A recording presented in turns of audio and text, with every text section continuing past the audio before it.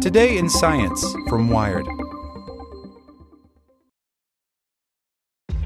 This episode is brought to you by ShipStation.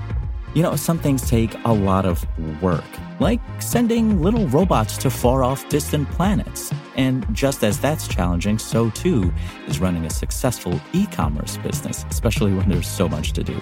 So I want to introduce you all to ShipStation.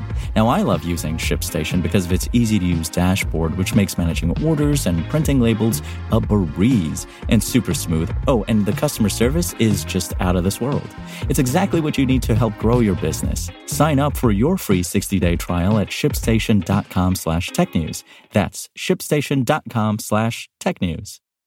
This is the story of the one.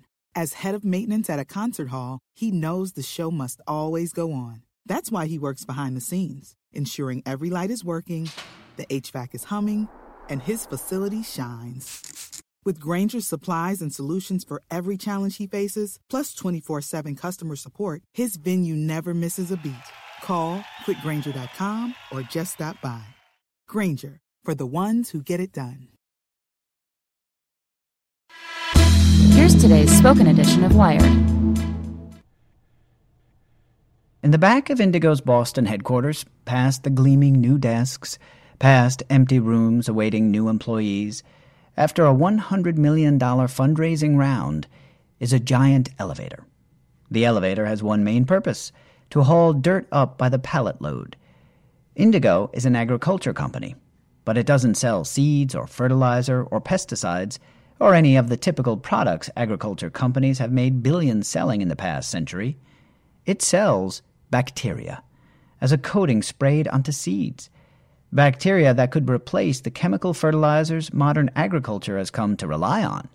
And this fall, farmers are harvesting 50,000 acres of the cotton planted with Indigo's first product, designed to help the crop grow in low-water conditions. Just as the human microbiome has opened up new frontiers in human medicine, scientists think that the plant microbiome could change modern AG. Indigo is not the first to take notice. Big AG companies like Monsanto, Bayer, and DuPont are all racing ahead into so-called microbials, with smaller startups maneuvering their way in too. What makes Indigo stand out is its singular focus on bacteria that live inside plants, called endophytes, rather than those that live on or around it. Thousands of types of bacteria may live on plants, only dozens or maybe hundreds live inside. But the very fact that bacteria live inside plants is surprising. It catches almost everybody off guard, says Indigo CEO David Perry. And these bacteria that plants allow inside their roots, leaves, and stems can be beneficial, allowing them to, for example, capture nutrients from the air. Plants even pass along the endophytes via seeds, packaging their beneficial bacteria up into a convenient packet for their offspring. Because fewer bacteria live inside the plant than outside, endophytes also face less competition, meaning they're more likely to be effective as a product for farmers. But endophytes were initially slow to gain recognition. Joseph Klopper, now a plant biologist at Auburn who works with several plant microbiome companies, remembers that most of the early work was done in the Soviet Union, which didn't have access to the chemical fertilizers and pesticides that dominated in the West. For many years it was looked down upon as not very good science, he says. But the falling cost of DNA sequencing has made it possible to easily sequence and sample plant microbiomes.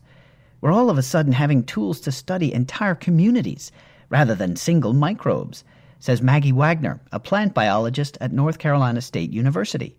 Cheap sequencing means it's much easier to go out prospecting and cataloging microbes. That's exactly what Indigo has spent the past several years doing. With its network of collaborators, the company has collected microbes from plants all around the world. What the company's scientists have noticed, says Perry, is that modern monoagriculture seems to have wiped out the diversity of endophytes, just as it has with the genetic diversity of the plants themselves. So Indigo set out to sample wild and non-commercial plants too. I think we have one of the largest collections of endophytes now, says Perry, and we're just getting started. Indigo first tests its endophytes in a grow room in its Boston office, hence the dirt elevator. If those bacteria prove to increase yield indoors, it goes to greenhouse and farms across the country. This fall's cotton crop, sprayed with Indigo's first commercial bacteria product, will be the true test of how much bacteria can improve a harvest in a world challenged by drought. If it works, great. If not, Indigo has hundreds of bacteria it can keep testing. This article by Sarah Zhang. This is the story of the one. As a maintenance engineer, he hears things differently.